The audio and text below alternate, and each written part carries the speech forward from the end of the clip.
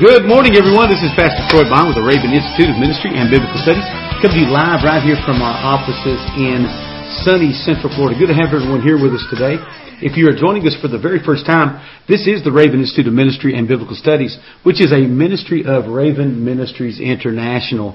Raven Ministries International is a ministry designed to really equip the saints for the ministry and to win the lost to the Lord Jesus Christ and disciple them to do the same thing. If you want more information about Raven Ministries, you can actually go to our website at www.biggrace.com, www.biggrace.com, and get more information on the ministry of Raven Ministries International. We are here typically Monday through Friday from 9 a.m. until 10 a.m. Eastern Standard Time for an expository teaching in the book of in the Word of God. We're currently in a study of the book of Romans, and I believe today is our 194th class on the book of Romans. If you've not been with us in the past, never fear, because we have made these available free of charge through our website by going to biggrace.com and clicking on Raven Institute. There's a player embedded in the screen that looks like a little electronic iPod right there. You can actually go in and download those to your MP3 player, your iPod, burn those onto a compact disc, however you want to handle it, absolutely free of charge. So they are there, and we encourage you to go get those. There's no copyright on those. Take them, burn them, use them however you can in relationship to your study in the Word of God. But we're so glad that you're here today. If you have any questions for us, you can actually send those questions to raven@biggrace.com, raven@biggrace.com. We'd love to answer any questions you might have, not only about our teaching in the book of Romans, but anything else that a question you might have from the Word of God that we could help you to find an answer to it. We don't pretend to know all the answers, but we know who does, and that is the Spirit of God who is able to lead and guide us into all truth. And so we don't mind helping you look and to study those things out and to search the Scripture to see if those things be so. We are in a relentless pursuit of the truth. And so that's where we stand, not based upon our experiences, not based upon our culture, not based upon our denomination or our background, but we are in a relentless pursuit of the truth that is revealed to us through the Word of God. We believe in digging into this Word of God, studying to show ourselves approved unto God, and that way we're not workmen who need to be ashamed because we're rightly dividing the word of truth. And so we encourage you to come and to be a part of this on a daily basis, Monday through Friday, as we study in the Word of God. And notice I'm here by myself today, except for Deb. Deb's always here in the control room. Brother Scott is out of town. He's with me typically here in the last few weeks, and so he'll probably be back sometime this week as we continue in our study in the book of Romans. Good to have all of you here today. If you are joining us for the first time, Good to have everyone. Good to have Diana there with us today. Good to have you, sis. It was good being with you guys there in New York City this past week. You guys are such a tremendous blessing. So we love you guys, and let's go to the Lord in prayer and just ask for His blessing and direction on this morning's teaching. And as we pray for the sick, that God will touch and heal those that have been struggling. And continue to pray for Brother Leo. We're going to be lifting him up in prayer, and I'm just believing God for miracles. He is just the fact that he's where he's at is a miracle. Just the fact that we were able to snatch this young man who had been bound by heroin off the streets is a miracle. Just the fact that he vanished on Saturday night and we got reconnected with him on Sunday is a miracle. So folks, listen, we serve a God that can do everything but fail, and I'm believing the one that is able to uphold us, is able to uphold Leo as well. So let's lift him up in prayer today as we go before the Lord. Father, we just thank you for this day, because this is your day. Lord God, this isn't our day, Lord God, and we just pencil you into our agenda. Lord God, but as believers of the Lord Jesus Christ and followers and servants of righteousness, Lord God, this is your day. And we just come today and we submit ourselves unto you. Father, we don't want any agenda beyond, Lord God, your directive for our life. And Father, we come today to seek first the kingdom of God and His righteousness. Lord God, knowing that we do so, all these other things will be added unto us. So Father, come and fill us, Lord God, with understanding, Lord God. Come and search our hearts, Lord God. If there be any wicked way within us, Lord God, if there be anything within us, Lord God, that we've not confessed or repented of, Lord God, we don't want that in our life, Lord God. Whatever it may be, if it just seems, Lord God, the most benign thing, we do not want those things, Lord God, in our life, Lord God, taking up any space, Lord God, that's been reserved for the righteousness of Christ Jesus. And so, Father, we just come with a heart of humility and repentance and just ask, Lord God, for you just to search us, Lord God, to show us if there be any wicked way. Whatever there is, Lord God, we want to come and bring those things to you, Lord God, that we might be purged of anything that would be contrary to your presence in our life. And we thank you for your grace and your mercy, Lord God. We thank you, Lord God, when we're faithful to confess our sins, that you are faithful to forgive us our sins and to cleanse us from all unrighteousness, Lord God. So we just come to you, Lord God, totally and completely dependent upon Jesus. Totally looking, Lord God, to Christ, the author and the finisher of our faith today. And Father, we pray for those that have been sick in body, Lord God, those that have been battling, Lord God, through diseases, Lord God, or injury. And we're asking in the name of Jesus, Lord God, just for you to begin to touch them today. Lord God, we ask for healing. We serve a healing Jesus. And Father, I thank you, Lord God, that the provision for healing was made available for us on the cross of Calvary 2,000 years ago. When they pierced the hands of Jesus, when that blood flowed, Lord God, when they pressed that crown down upon His head, Lord God, when they laid the whip, Lord God, across His back, and it tore His flesh, Lord God. Father, for every strike and every blow and every drop of blood, Lord God. Father, healing, Lord God, was made available to us, Lord God, as we sit here today. That He is the Word that was sent to heal us and to restore us, Lord God. So today, we stand in faith, Lord God, in what Jesus has done. Lord God, that He is the healer, Lord God. He is the restorer, Lord God, of the broken down places, Lord God. He is the deliverer, Lord God. He is our glory and the lifter of our head. So Father, whether it be a physical malady, Lord God, like a disease, Lord God, a cancer, whether it be some type of crippling ailment, Lord God, whether it be a chemical imbalance, Lord God, Father, whether it be the effects of something that has happened to someone in the past, Lord God, whether it be an addiction, Lord God, that's been wrought in their life, Lord God, through sin. Father, we believe that the power of the blood of Jesus is still enough, Lord God, that you're still setting free the drug addict, Lord God, that you're still restoring the adulterer, Lord God, that you're still, Lord God, bringing to life, Lord God, the greedy, Lord God, and the destitute, Lord God. You're still, Lord God, healing the venomous tongue of the gossip, Lord God. Father, you are still in that business today, and we're asking in the name of Jesus, Lord God, that you would show yourself strong, Lord God, on our behalf as we seek your face, Lord God. You said if we seek you, Lord God, that we'll find you, Lord God. You said if we knock, Lord God, the door will be open. And we're asking right now in the name of Jesus, Lord God, for healing, for restoration, Lord God. We specifically pray, Lord God, for Leo, Lord God, and we stand in the gap with this young man, Lord God, as we have made that commitment. And we're believing, Lord God, that he's not just going to push through one more day, but he's going to push through another day, and he's going to push through another day, Lord God. And Father, this is going to be the victory that overcomes, Lord God, even his faith. And Father, I pray that he'll be around people, Lord God, that will build up his faith, Lord God. They'll pour that word into him, Lord God. They'll speak words of life in the name of Jesus, Lord God, that drive out, Lord God, the contempt and the destruction of the adversary, Lord God. Touch him, Lord God, and others that are praying for their children, Lord God. Father, we thank you, Lord God, that the effectual fervent prayer of the righteous availeth much. And we're asking right now, in Jesus' name, Lord God, Father, for tangible, manifest miracles, Lord God, of life transformed, Lord God, by the blood of Jesus to begin taking place, Lord God, in our homes and in our families, Lord God. Whether it be a child, whether it be a spouse, whether it be another close relative, Lord God, we pray in the name of Jesus, Lord God, for spiritual breakthrough, Lord God, and miracles, Lord God, today. And everybody said, Amen. Amen, amen, and amen. Do you believe it? Do you believe it? Amen. He said, be it according to your faith. Amen. And where we get faith is right here. Faith comes by hearing, and hearing by the Word of God. So hopefully we can dole you out and dish you out a little bit more faith. That way you can couple it with what you got, and that Word will strengthen and encourage you to believe the things that God has said in His Word. So folks, here we are. We're continuing right here in the 15th chapter. We actually may even get through the entirety of the 15th chapter today. And be able to dive into the 16th and final chapter tomorrow, which I know you're going to be sad when this all comes to an end on the book of Romans. But don't forget, we're going to be looking at starting a study in the book of Revelation this coming fall. And so looking forward to getting into that teaching on the Revelation after we finish up the study in Romans.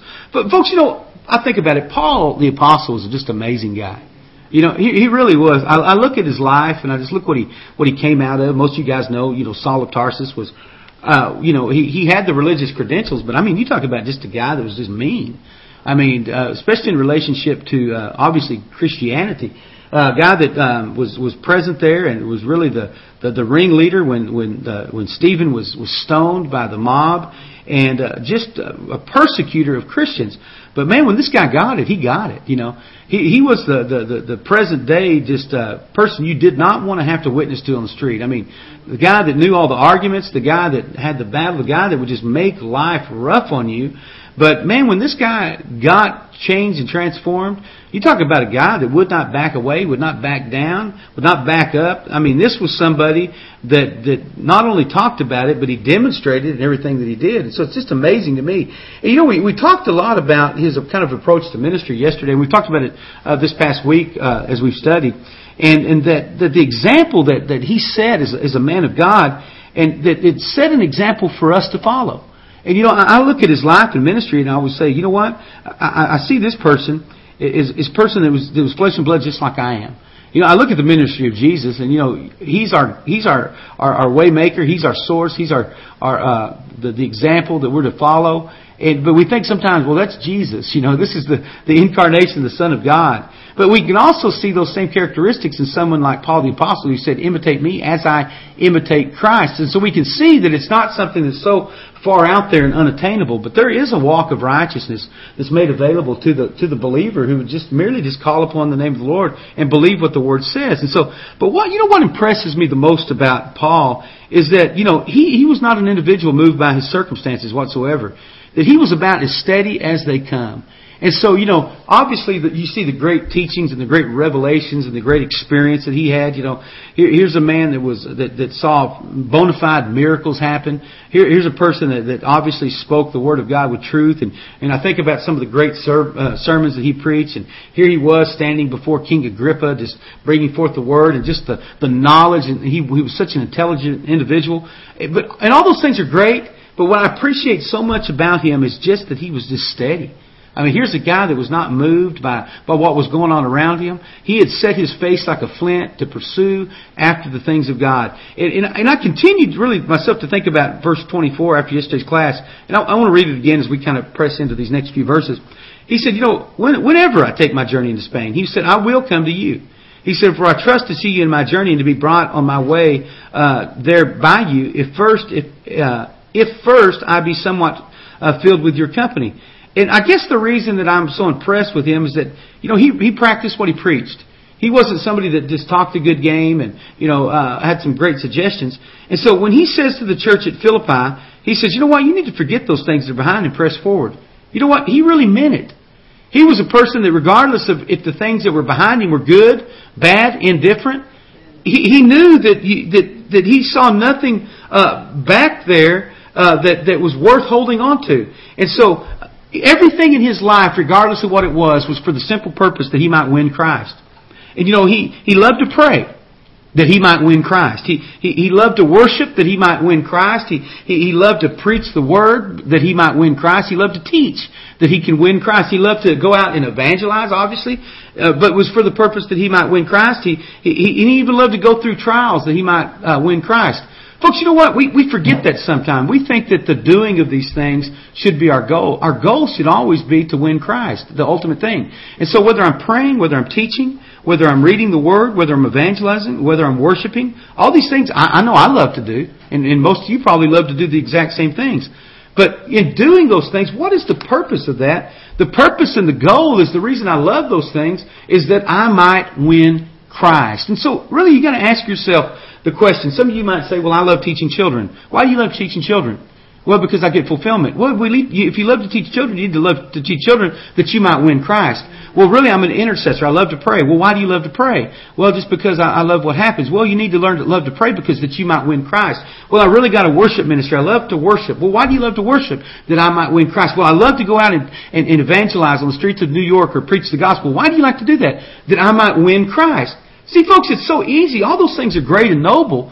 But if we forget what the ultimate goal is, and that's that I might win Christ. Because, folks, listen, whatever I put my hand to, whether it's prayer, and I hope this don't mess you up too much, whether it's reading the Word or teaching the Word, whatever it might be, or going out and hitting the streets, if any of those things take the place of my desire that I might win Christ, that I might be found faithful in Him, that I might know Him and be intimate with Him, now those things have become something contrary really to a relationship with Him.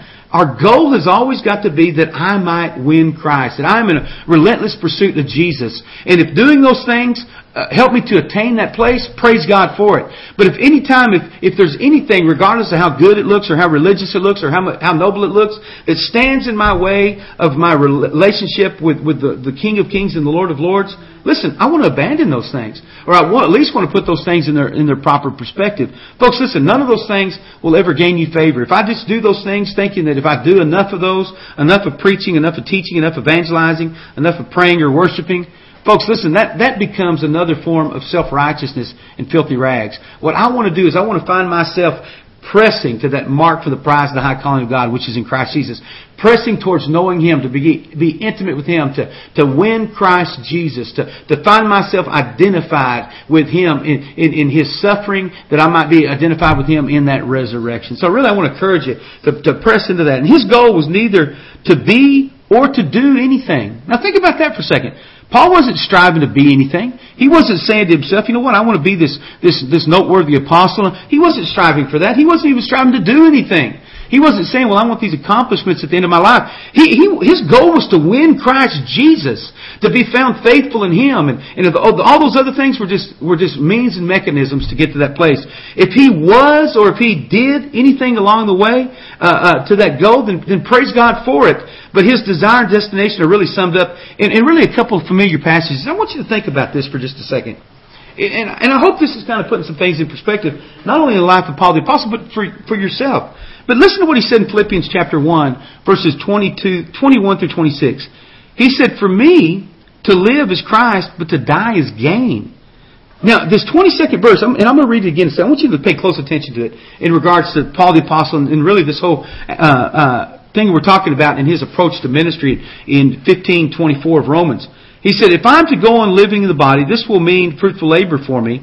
Yet what shall I choose? I do not know. He said, I'm torn between the two. He said, I desire to depart and to be with Christ, which is better by far. But he said, it's more necessary for you that I remain in the body.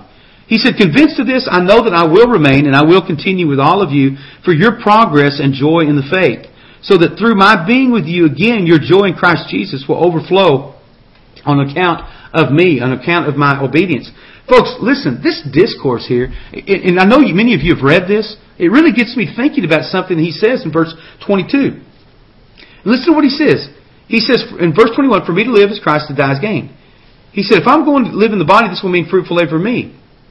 Yet what shall I choose? I do not know. What shall I choose? Folks, he's sitting here acting as though he had a choice. Now think about that just for a second. He said, what will I choose? Now let me ask you a question. Just kind of throw something out there to get you to ponder.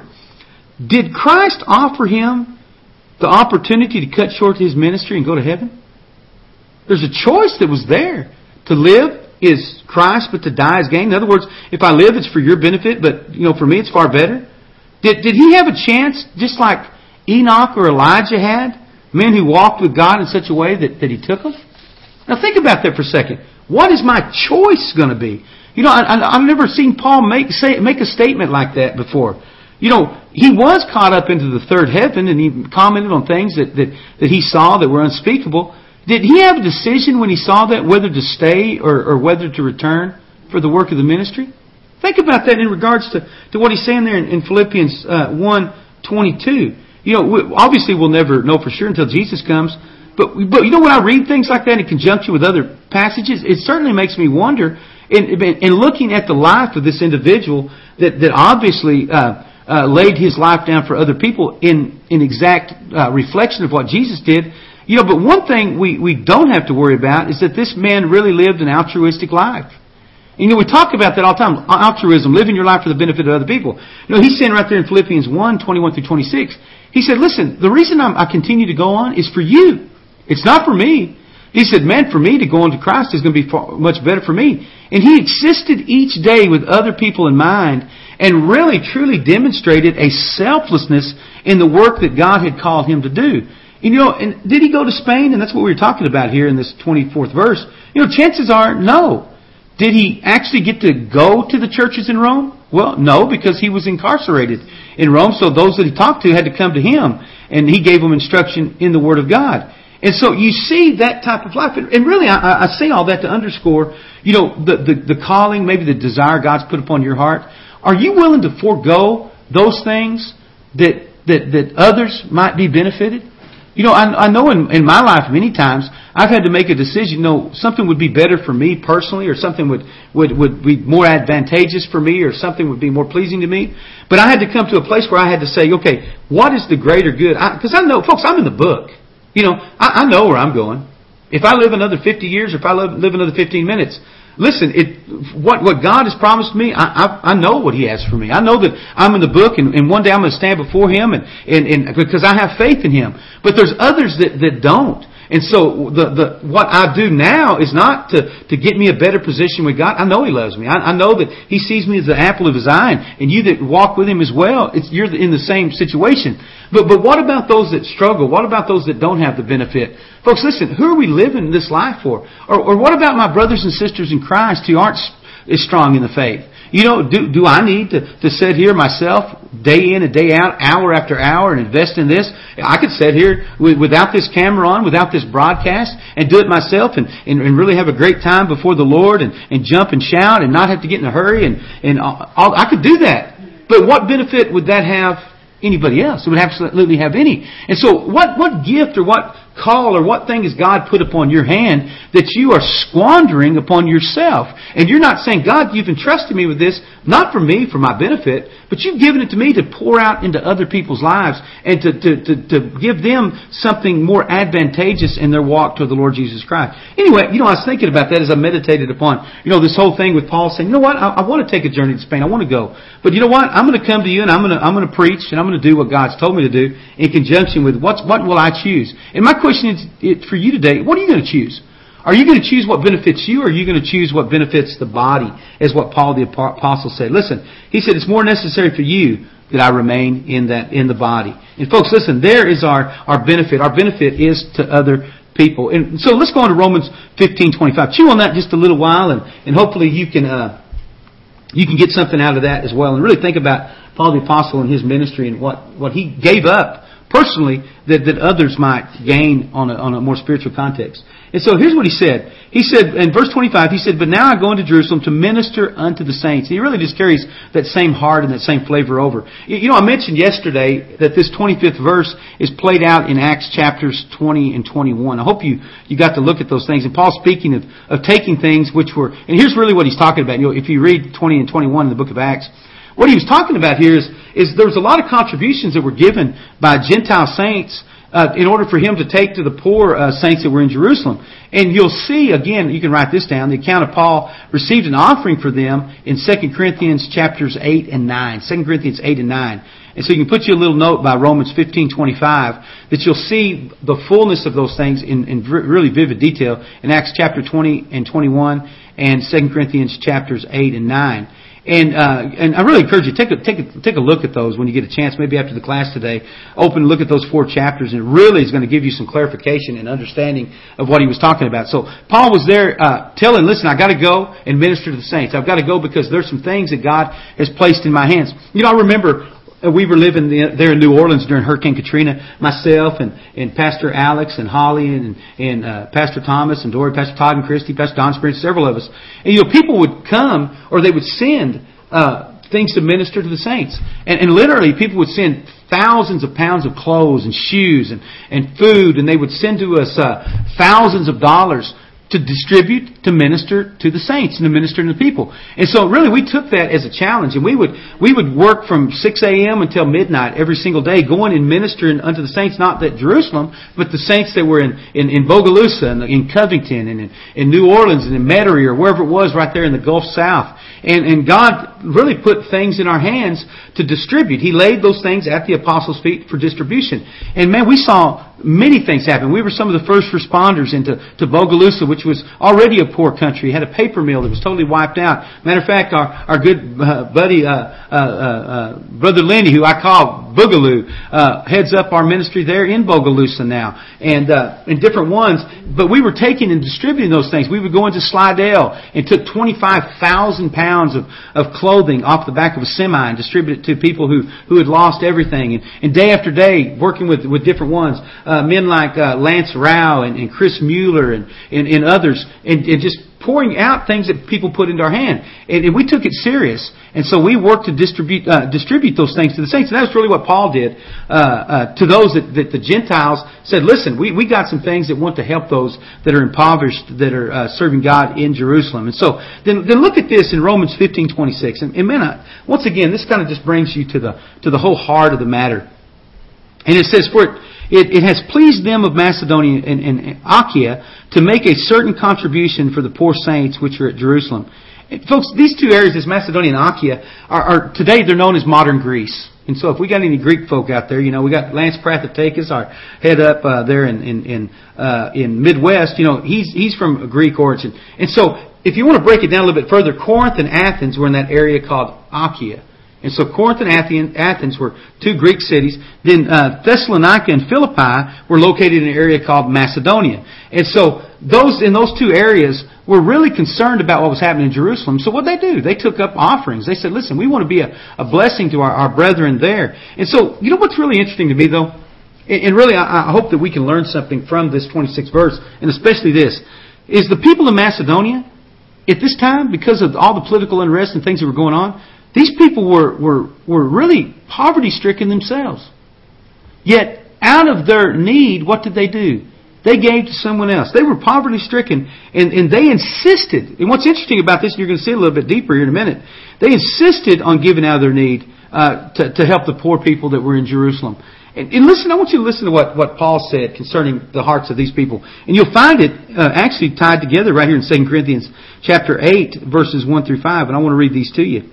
And it says, now, brothers, we want you to know about the grace that God has given the Macedonian churches. And Paul was bringing some attention. He said, listen, guys, I want to show you something that's going to be a blessing to you, and it's going to really put things in perspective.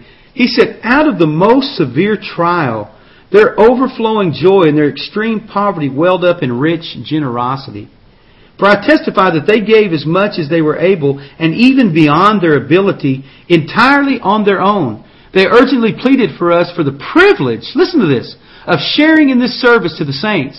And they did not do it as we expected. In other words, they exceeded all of our expectations.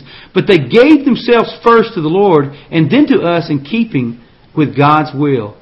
Now, folks, think about that just for a second. Here we've got some people. It really just makes me want to kind of just weep because you see the heart of these folks. And it says, out of the most severest of trials, their overflowing joy. They had an extreme poverty, but that was welled up in a rich generosity. In other words, they didn't say, you know what, man, as soon as we got it okay, then we're going to help you. It says they were in a place of extreme poverty. They were in a place of extreme need. They were in a place of personal destitution. But out of their destitution, they said, we're going to take what we have and be a blessing to someone else. Folks, sad to say, that's not the mentality of the body of Christ. The body of Christ is always ones that are wanting. For me, it kind of gets on my nerves. Christians are always looking for the best deal.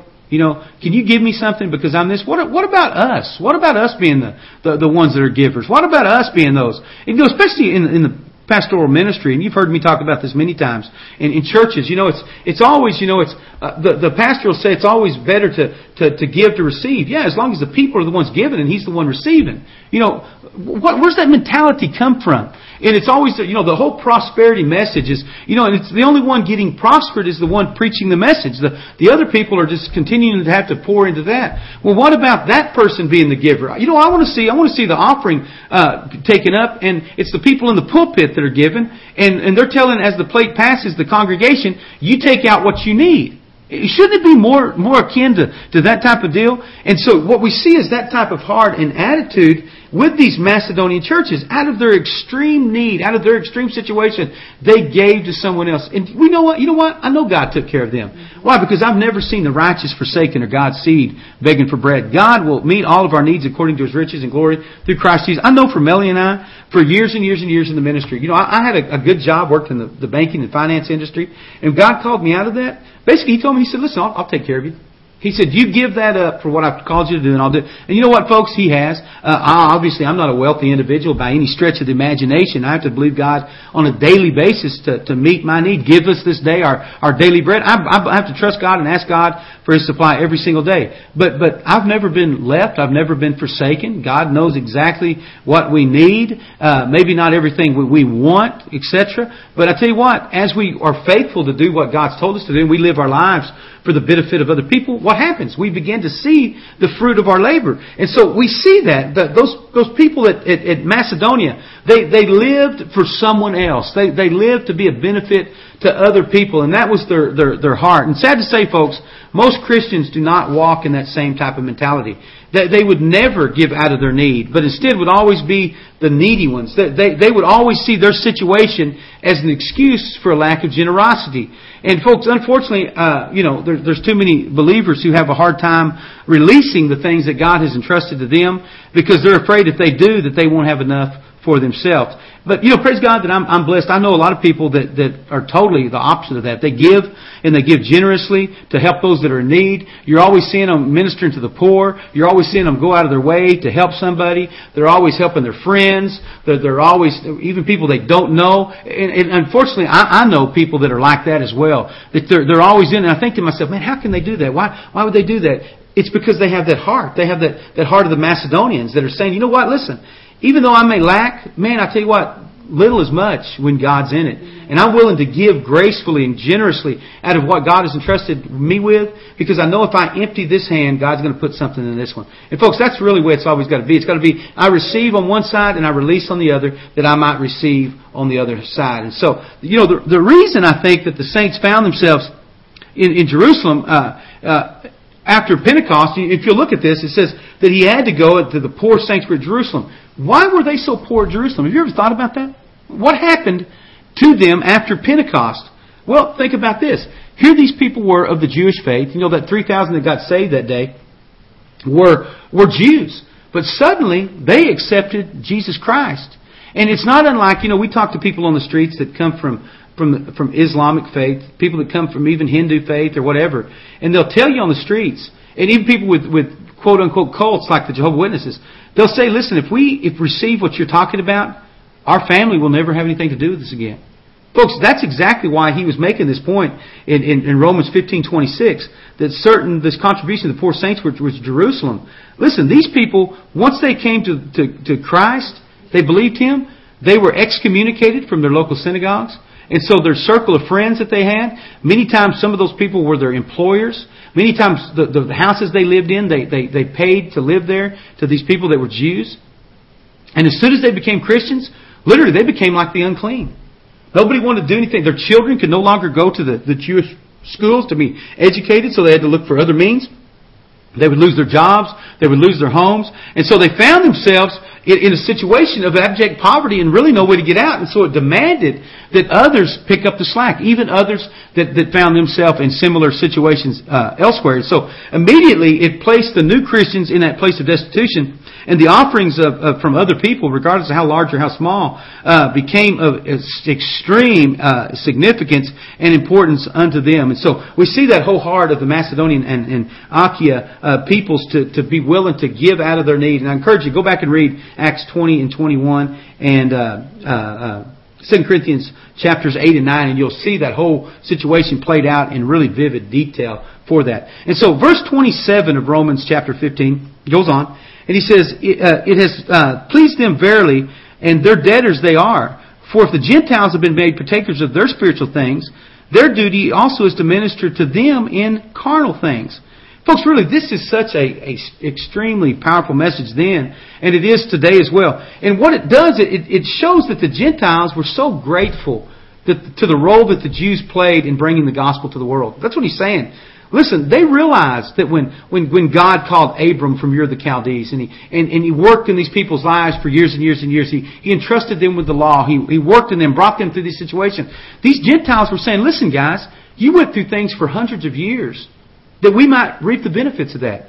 You're the ones that through much tribulation, through much trial, through much opposition, that you continued to be the ones that Christ Jesus could come on the scenes through that seed of David, and when we're recipients of that. And so they were saying, listen, you did those things to us as that covenant people to bring the Savior, and so now what we want to do is we want to be generous back towards you, because your faithfulness was generosity towards us. It's a small thing, they thought, in response to this spiritual investment that you've made to us, to sow into you of the natural things. And folks, listen, once again, that was really the continuation that was set with the pattern of the 12 tribes. Think about it. You had these 12 tribes, and you had one, the Levites, who had the responsibility of the worship of the tabernacle, and later on, obviously, in the temple. Now, they didn't receive an inheritance in the land.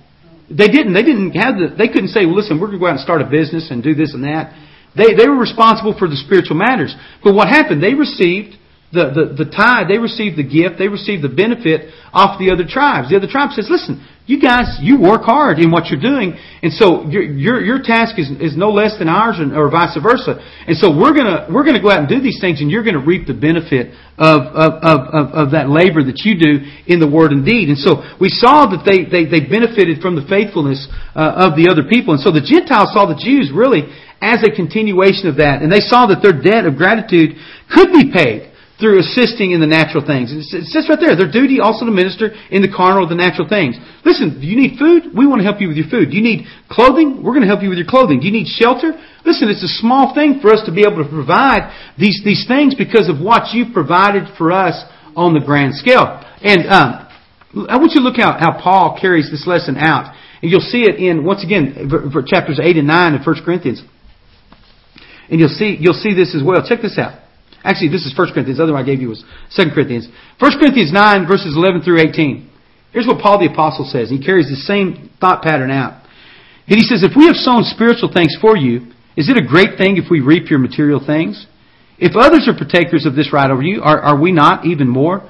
He said, nevertheless, we've not even used this right, but we endure all things lest we hinder the gospel of Christ. He said, do you not know that those who minister the holy things eat of the things of the temple, and those who serve at the altar partake of the offerings of the altar? Even so the Lord has commanded that those who preach the gospel should live from the gospel. But I have used none of these things, nor have I written these things that it should be done so to me. For it would be better for me to die than that anyone should make my boasting void. In other words, he's saying, listen, he said, I would rather die than for somebody to think that I'm doing this for greed, or somebody thinking I'm doing this for my personal benefit. And he says, for I preach the gospel, and I have nothing to boast of, for necessity is laid upon me. Yes, woe to me if I do not preach the gospel. For if I do this willingly, I have a reward. But if it's against my will, I've been entrusted with a stewardship. What is my reward then? That when I preach the gospel, I may present the gospel of Christ without charge, that I may not abuse my authority in the gospel. What Paul was saying is, listen, guys, are we entitled to the benefit of the gospel? Absolutely. Should we be able to say, listen, you've reaped of us spiritual things, and so we should be able to benefit from you the natural things? Yeah, Paul was saying that's in the complete affirmative. That's a command. But he's saying, listen, if it causes a division, if it causes any type of problem, here's what I'm telling you. I'm telling you that I'm not even going to take that right. I'm not even going to utilize that. If it becomes an issue where people are saying you're just doing that for a salary, or you're just doing that because you're benefiting, he said, let me show you. He said, woe to me unless I preach the gospel. He said, I'm going to preach it regardless if I get a nickel from anyone. If I get a love offering, if I don't get anything, I'm going to do it. Folks, how many ministers operate like that today? How many churches who have a pastoral staff, if they went to their staff one day and said, you know what? Man, you know what? God is doing something incredible. God's bringing us to a whole level of faith. And so what we've decided to do is to allow the pastoral staff to function like they've asked us to function as a congregation. They've told us to live by faith.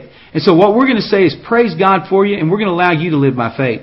And we love your preaching, your ministry, and we want you to keep it up. But on Friday, don't expect to get a paycheck. How long would they continue in that? Deb said here in the studio, she said they'd be gone that day. But folks, shouldn't it be that way? Regardless of what it is?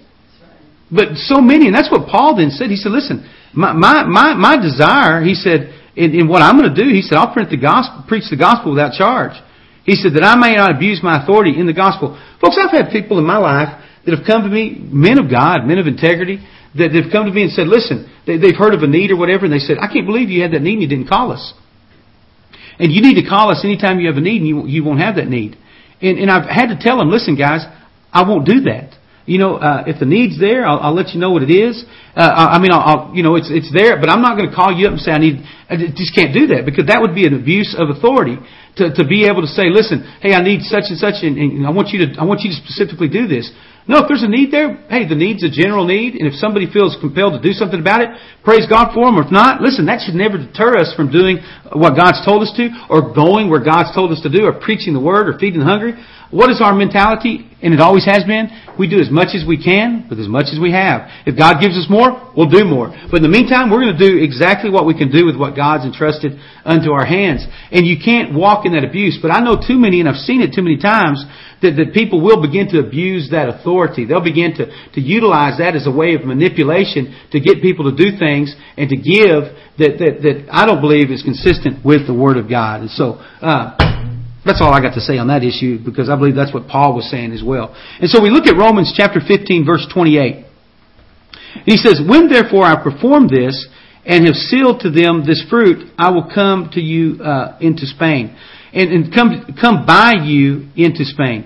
And so what he was saying is, listen, I got a responsibility. I got to take all this stuff that was entrusted to me and to go be a blessing to these folks that were in Jerusalem. And he said, listen, as soon as I get this done, he said, I'm going to come by you into Spain. In other words, listen, I got something I got to do. I'm going to carry out this duty. Then I want to go and I want to minister to those saints that were in Spain. I want to go and invest in your life just like I've invested other places. And folks, again, there's never any proof or there's never any indication that his desire was fulfilled. He had that heart's desire, but chances are, because of what happened in Jerusalem and he eventually lost his life, that he never got to go there. And so do we see that as a failure? No, we see that. Listen, he had a heart, he had a desire to do something and never got to see the fulfillment of it. But he could still say, listen, I've run the race, I finished my course, I fought the good fight, now I'm ready to be offered, is what he said when he wrote in 2 Timothy. And so folks, listen, there's heart's desires that you may never see. But the thing about it is we're still pressing. His desire was to win Christ.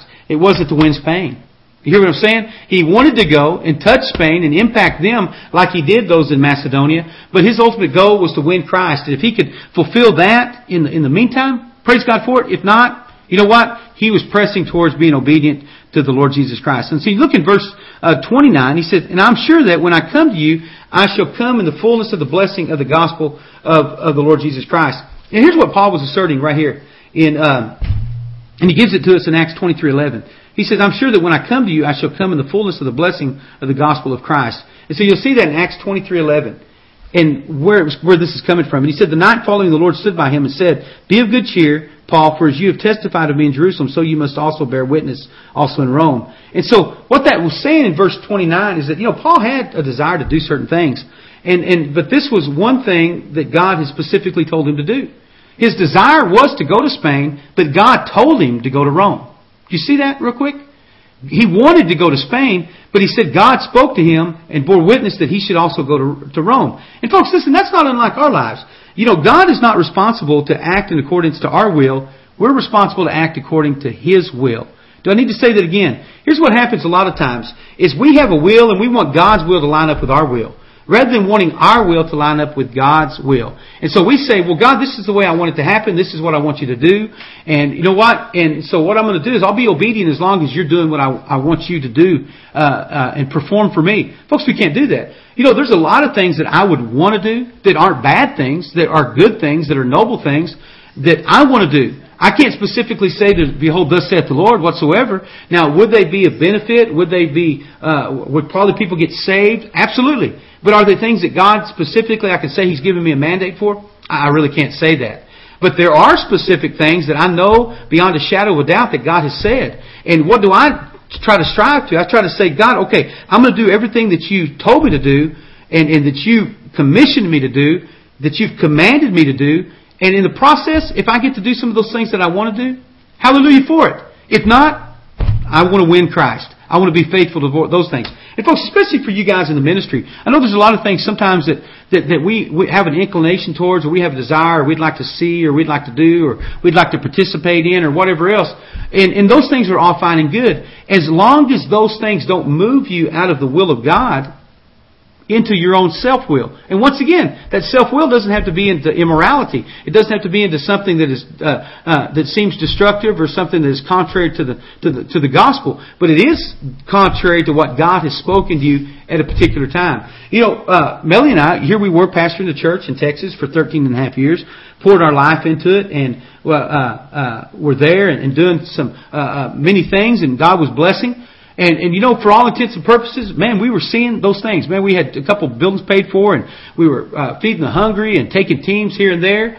But when God said it's time to do something else, now I could have said, you know what?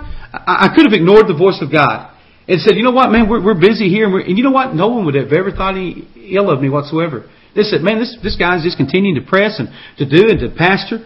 Now, I could have done that. Could have done that.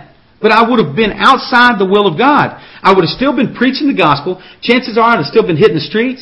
I would have still been feeding the hungry. I'd have still been praising the Lord, but I would have been out of the will of God.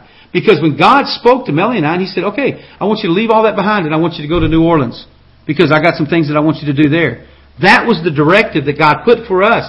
And so anything that we did that was contrary to that directive would have put me at odds. It would have put me in rebellion against God. Now, to the natural man, it wouldn't have looked rebellion. It would look like righteousness. It would look like just being steadfast. People said, hallelujah, amen. He's continued to press into those things. But I knew specifically the directive that God had put before me. And until I was willing to go and fulfill that directive, anything else I did would be tainted by my own self-will. And so, and we see this, folks. And what we see through this epistle to the Romans and really the subsequent ministry is that the fullness of the message of gospel went to the far reach of the earth. Why? Because Paul was obedient to just do what God told him to do. And today we're sitting here, we're the recipients of this message because we have been willing to do what God told us to do. So let's look at verse 30. He said, now I beseech you, brethren, for the Lord Jesus Christ's sake and for the love of the Spirit, that you strive together with me in your prayers to God for me. And so what was he saying? Listen, folks. It's the love of the Spirit. And so what was his goal? Once again, that he might win Christ. And he said, listen, everything that I do, it's for the Lord's sake. I'm not doing it for my sake. I'm not doing it for filthy lucre. I'm obviously not doing it for greed. I'm not doing it to attain something, to have an easy life, because he obviously didn't have that. He said, everything that I do is for Christ's sake and for the love of the Spirit. And he said, I want to be pleasing unto the Spirit. And folks, we've talked about the fear of God here so many times that they preached on the day of Pentecost in fear. Now, what is that fear? Fear is that moral dread of being displeasing unto God. You know how I could also call it, the fear of God? The love of the Spirit. The love of the Spirit really sums up what it means to fear God. If I love the Spirit more than I love myself, if I love the Spirit more than I love my own agenda or my own plans, what's going to happen? I'm going to walk in the fear of God. And I'm going to tiptoe and I'm going to be very meticulous in everything that I do in relationship to being obedient to what God has directed me to do. And he says that you strive together with me in your prayers to God for me. And so Paul was not saying, listen, I'm not an island to myself. Listen, I'm part of this body. And so my decisions, I want you to strive together with me. And he wasn't saying, listen, he said, I want you to pray for me. Pray that I would keep myself intact, that I would remain on that straight way. I would remain with my face set like that flint, that I would continue to press towards that mark, that I might win Christ, that I would be in that place. And he said, listen, stand with me in that, because I know that there's all these other distractions, these things. I remember, as a matter of fact, when Melanie and I got ready to leave Texas back in 2000, and I believe it was 2003, I was in a church service about to minister, and a lady came up and she said, listen, the Lord just gave me a word for you. And she said, just judge it. And she said, the Lord is telling me to tell you that He has called you to the battle. But there's going to be many skirmishes along the way that will desire to distract you from the battle. And he says, and she said, listen, remember, God's called you to the battle, not to the skirmish. And so at the time I was like, oh, okay, that sounds fine. That sounds great. You know, I've heard those things a million times. But later on, I began to see it. And you know, many of you have heard those same things. And so later on I saw, you know, God had given me a picture and a vision for what He had told me to do. But I found all these other things that seemed noble, that seemed good, that seemed important, that seemed valiant. And they were distractions. They were just little skirmishes that would pull me away for a minute and distract me from the battle. And so I've always had to kind of maintain, God, listen, there's a big picture. There's a big battle. And we always have to focus on the big picture, because these other things can taint that big picture. And so folks, listen, you too have been called to the battle. You've not been called to the skirmish. We are in a war and we are in a fight. And you know, we can't go chasing this one lone soldier off into the wilderness when we realize that there's a battle right in front of us, that this one lone guy over here, all he is just someone bringing confusion. Man, we need to focus in on what God's calling us to do and focus in on the greater picture and the greater good, on the will of God and on that directive that He has. And that's really what Paul was saying. And he said, pray with me that I won't get distracted. Pray with me that I'm going to be kin to have that love of the Spirit, and I'm going to continue to do what God's told me to do.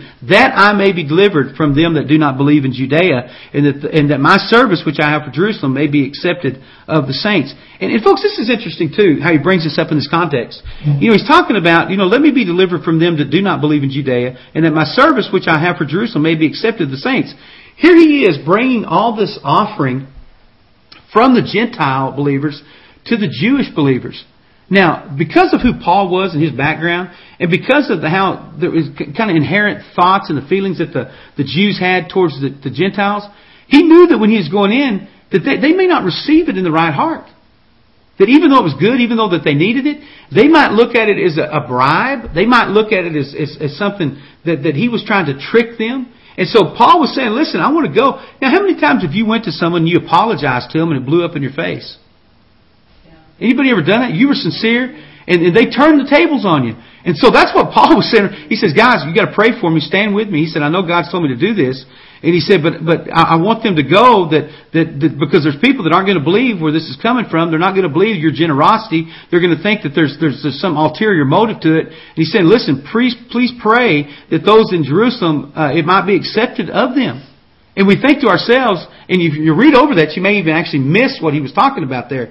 But that's what he's saying. He said, listen, I'm taking them something, but don't just think that they're going to just receive it. Man, they've got to receive it in the right heart. I don't want them to think, well, who are these Gentiles? Are they looking down their nose at us? They're giving us their junk and they're giving us their scraps? No, they're giving them what they had. They're giving it out of their need to you because they had a desire to be a blessing to you, just as the Jewish people had been a blessing to them. That I may come unto you, in verse 32, with joy by the will of God, and may be with you refreshed. And so, and that's so powerful. You know, Paul the Apostle, he was basically telling us that, listen, I got a lot of friends in Rome. He said, I know that the will of God, we saw that right here in Acts 23:11. God told him, he said, listen, the will of God is for me to be at Rome. And he said, in going there, I know I'm going to be refreshed. Because he had people, you know, think about some of you guys, and I've heard you say it, that are part of this ministry. You know, you go to places and you're around the body of Christ in places like New York or we're in New Orleans.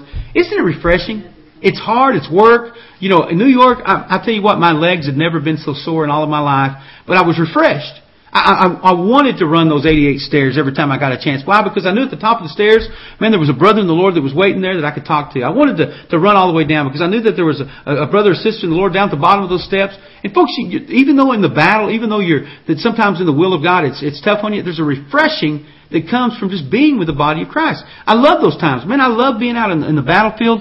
But man, when I can just come and get a refreshing, if I can sit down with my brothers and sisters, some of like my brothers from Fairfield or my brothers from New Orleans or whatever, and get to be or just here locally, when we get to come together in times like this, or on Sundays when we come together after being out on the streets on a Friday or Saturday night, and just getting to worship together and that's refreshing, you know. And that's what Paul the Apostle was saying. Listen, it's my joy that I can come to you and I can be refreshed because, listen, what I'm doing before I'm going and I'm having to settle some battles and some very tedious situations. But listen, man, I'm being refreshed to you. And he closes out in verse 33, and he says, now the God of peace be with you all forever. Amen. And then, folks, that wraps up our 15th chapter of the book of Romans. A great, great chapter. If you just look at it, especially we that are in ministry, it really shows you just how the heart of ministry should function and operate, that it's for other people. It's not for us. That there's things certainly we could do and get accolades and get the attaboys. But at the end of the day, it's got to be where, listen, I want to go and do what God's told me to do, that I might win Christ. Folks, love you today. We are out of time, but we will be back tomorrow. And we're going to be diving into the 16th chapter, the final 27 verses of our study in the book of Romans. And it's been good. And so, folks, love you so much. I got one bit of advice for you today. Get into God's Word, and God's Word will get into you.